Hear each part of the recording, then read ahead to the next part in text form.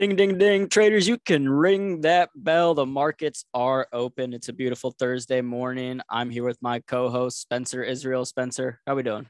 Doing good, AB. Doing good. It's Thursday. Can you believe it? No, this week has flown by. It has flown by. Uh, let's talk about Robinhood. Want to talk about that? What's that? What's that? Yeah, that's the question of the day. Robinhood, if you're wondering how long it would take to become a meme stock, your answer was 3 days. Yesterday, I'm sure you've all seen it by now. Robinhood decided to just blast off at the open for no apparent reason, just because. So the stock opened for trading yesterday at $52.82, and within 15 minutes was at $85. It was just a ridiculous move. It did close higher for the day by 50% because it closed at a price of $70.47. So we did close higher by a nice chunk of change. But when you consider the fact that it was at $85 in the morning and it closed at $70 in the afternoon, in some respects, not the best day, but it was just, regardless, it was a crazy morning. Yeah, I mean, Spencer, we were watching that. I know you had an exciting trade on Robinhood yesterday.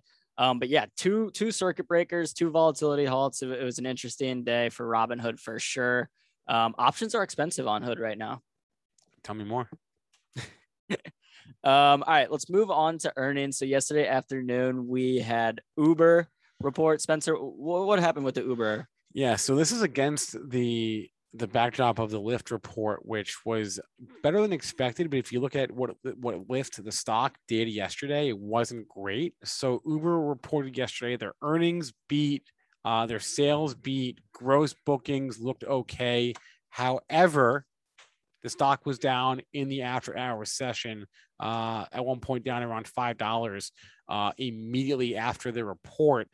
The bottom line here, Aaron, is the reopening trade is not on right now. It really is not on at all. A lot of reopening stocks are trading lower. Just like Lyft, Uber did talk about their EBITDA and how it's improving better than expected. Gross bookings were strong. Monthly active users or drivers, whatever the metric is, however they phrase it, was good. But the reopening trade is just not on. Yeah, Spencer, I don't know about you, but I'm not really a fan of Uber stock. But we had a couple other companies report yesterday as well. Roku, of course, EA. So let's get into those real quick. Roku is interesting because Roku is a stay-at-home play, but this should tell you all you need to know about how high expectations are for these streaming platforms, okay? Because Roku's numbers, again, were mostly good, right? Their earnings per share came in above estimates. Their sales came in above estimates. Their sales guidance was okay. But here's what they said.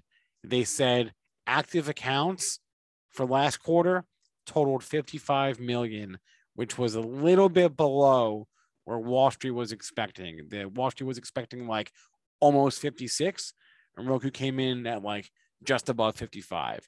And bottom line is, everybody, the expectation is for these streaming platforms that you need to grow at least at the rate to keep pace with Netflix, right?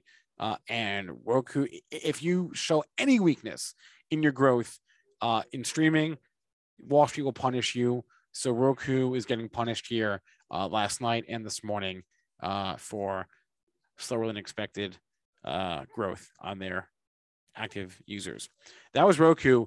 Etsy is the same story as we've seen with other major stay-at-home plays from last year. There is just no way that they can keep up the growth that they've had in the last year. So even though the numbers were okay, you can't expect, nobody can expect that a company like Etsy will have as good a year this year as they did last year. So in terms of Etsy's numbers, well, again, they were okay, right? Their EPS beat, their sales beat, their Q3 sales guidance was mostly on the light side.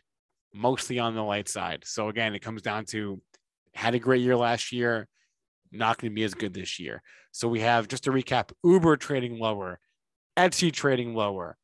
Did I get to EA yet? Nope. EA on the flip side is trading higher after hours yesterday. The company reported good earnings. So kind of, I was curious about this one, Spencer, because we had seen some other video game stocks Take-Two report not so great earnings. Then we saw Activision Blizzard beat. So it was kind of up in the air what EA was going to do. So they beat. EA was trading up yesterday after hours. Yeah. And then real quick this morning, we have Viacom CBS, Cars.com, and Wayfair. And then this afternoon, we have Yelp, Zillow, and Beyond Meat. Of course, we have more, but those are the ones we've highlighted. So, Spencer, I think with that, we'll go ahead and ring the bell and catch y'all tomorrow.